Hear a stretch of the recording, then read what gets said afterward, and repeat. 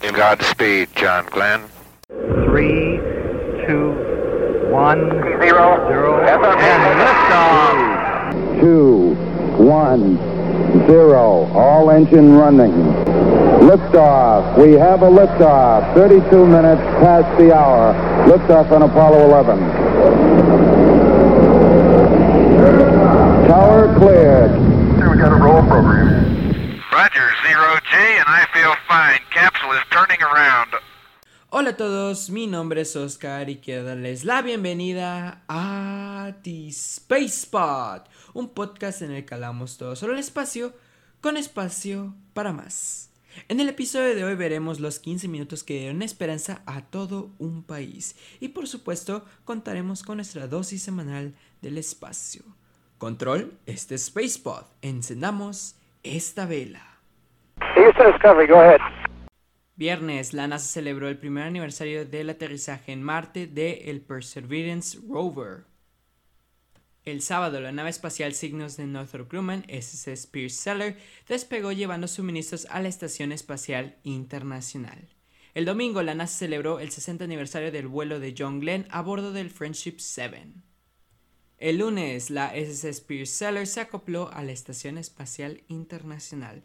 El cosmonauta Oleg Novitsky también celebró ese día su cumpleaños en el espacio a bordo de la estación espacial. El jueves, la rueda de prensa de la misión Artemis 1 se celebró dando detalles sobre el progreso de la primera prueba de vuelo sin tripulación. Y asimismo, ese día, Roscosmos anunció que la tripulación de vuelo de la expedición número 67 a la estación espacial ha superado la fase de exámenes de su entrenamiento. Discovery, Roger, go for deploy. 13 de abril de 1961, 2:05 AM en los Estados Unidos. La NASA estaba en problemas. Yuri Gagarin, un cosmonauta soviético, orbitó la Tierra y regresó con vida para contarlo. Millones de reporteros estaban llamando al número de teléfono de la NASA, exigiendo saber por qué había sucedido esto. La gente no estaba contenta. Algunas personas antes de los eventos de Gagarin creían que el proyecto Mercurio era solo un bote de basura caliente con dinero, y los eventos que sucedieron parecían confirmarlo. Inclusive, la gente dentro del gobierno mismo estaba tan enojada con el administrador de la NASA, en ese momento James Webb, que durante su primera reunión posterior al vuelo de Gagarin lo insultaron sin más filtro alguno. Pero todavía quedaba una última esperanza, y 15 minutos eran todo lo que necesitaban.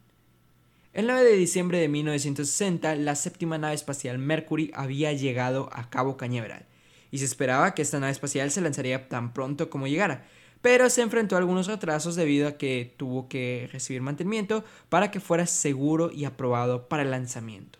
Originalmente, el propulsor provisto para su lanzamiento original fue el mismo que se usó en el primer vuelo de prueba del Mercury Redstone, lo que resultó en una falla catastrófica, como habrás recordado. A fines de la década de 1960, hubo una gran preocupación sobre la confiabilidad del cohete Redstone, y con el fin de aliviar la conciencia de los preocupados, la NASA programó el lanzamiento de Ham a bordo de la misión Mercury Redstone 2 el 31 de enero de 1961. Esto demostró que Redstone era mucho más confiable de lo que la gente pensaba. Sin embargo, vale la pena mencionar que el vuelo de Ham todavía tenía algunos pequeños detalles. Uno de ellos es que la nave espacial iba más rápido, más lejos y más alto de lo previsto, y esto hizo que la misión se extendiera 2 minutos más de lo planeado. Durante la fase de reingreso de la misión, Ham experimentó casi 14.7 Gs, que es una medida de cuánta fuerza se le está aplicando, y podemos interpretar este número como si tuviera, en este caso, 14 veces la fuerza de gravedad aplicándosela, cuando debería haber experimentado 12 Gs. Y finalmente, cuando intentaban recuperar su cápsula, casi se hunde. Estos detalles hizo que la NASA decidiera retrasar el primer vuelo tripulado por humanos para finales de febrero, quedando pendientes de prueba algunas modificaciones del propulsor que se hicieron. Pero, una vez resueltas, las pruebas de vuelo, conocidas como MRBD, acrónimo de Booster Development, se daba la garantía de un vuelo tripulado, aunque esto suponía volver a retrasar por la prueba anterior casi un mes, con una nueva fecha de límite del 25 de abril. Con respecto a quién haría esta misión, fue muy reservada la respuesta a la pregunta: ¿quién iba a ser el primer astronauta de Mercurio en volar al espacio? El público solo sabía que de los 7, 3 tenían la oportunidad de ser los primeros en el espacio. Y estos 3 hombres eran John Glenn, Gus Grissom y Alan Shepard. Se programó un intento de lanzamiento inicial para el 2 de mayo, pero debido a las condiciones climáticas se pospuso para 2 días después, con fecha y hora de lanzamiento previstas para el 5 de mayo a las 7:20 hora del este. En el momento de este lanzamiento inicial se anunció que el hombre responsable de ir al espacio en la primera misión Mercurio sería nada más y nada menos que Alan Shepard. El 4 de mayo de 1961, a las 8:30 p.m. hora del este, en Cabo Cañaveral, comenzó la cuenta regresiva. Temprano en la mañana del día siguiente, Shepard se despertó y desayunó bistec y huevos con tostadas, café y jugo de naranja. 2 horas antes del despegue, ingresó a su cápsula.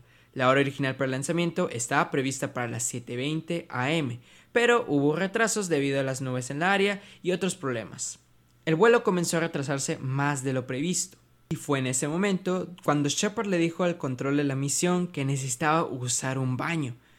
No había baños a bordo en ese momento, ya que se suponía que esta misión no duraría más de 20 minutos. El control de tierra vio esto como un problema difícil y simplemente se negó a darle un baño a Shepard. Como señal de protesta, le dijo al control de tierra que la solución para él sería orinar en su propio traje. Los técnicos protestaron porque esto podría provocar un cortocircuito en alguno de los instrumentos médicos adheridos a su cuerpo. A eso simplemente él dijo que los apagaría por un par de minutos y luego los reiniciaría. Y esta sencilla solución fue suficiente para trabajar con Shepard. Lo que benefició a Shepard de haberse orinado en los pantalones fue que su traje pudo secarse muy rápido debido a la forma en que estaba posicionado, de manera que cuando el oxígeno bombeaba a través de él, esto hacía que se secara cualquier mancha húmeda justo antes de despegar. 9:43 am hora del este. Mercury Redstone 3 despegó. 2, 1. Liftoff. All right, liftoff and the clock is started. Yes, sir. Reading you loud and clear.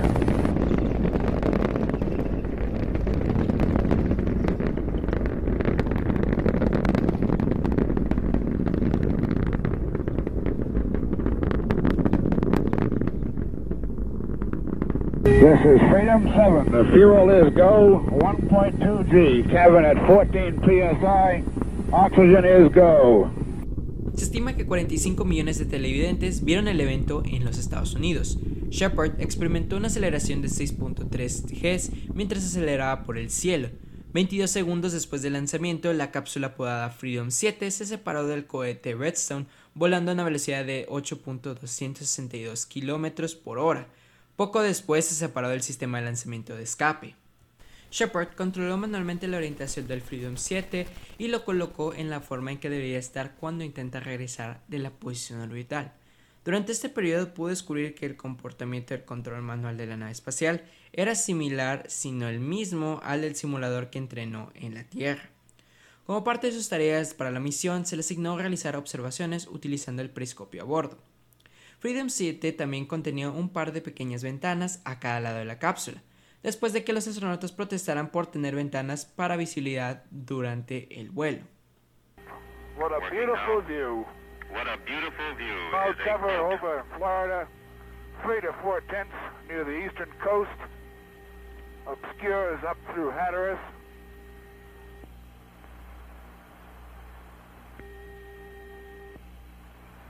You can see Okeechobee. Identify Andros Island. 3 to 4/10 cloud cover Identify along the the eastern reef. coast of the United States, obscuring the eastern coast up through Cape Hatteras. Informó que había visto características importantes como la costa este de Florida, el lago de Okeechobee y la isla de Andros. Después de eso, la cápsula se posicionó en la posición de reingreso guiada tanto por la habilidad de Shepard como por el control automático de la nave. Durante el reingreso, Shepard pudo experimentar 11.6 Gs, lo que significa que su descenso había sido mucho más rápido de lo esperado. Esto, por fortuna, no afectó a los paracaídas de su nave espacial, ya que pudieron desplegarse según lo planeado.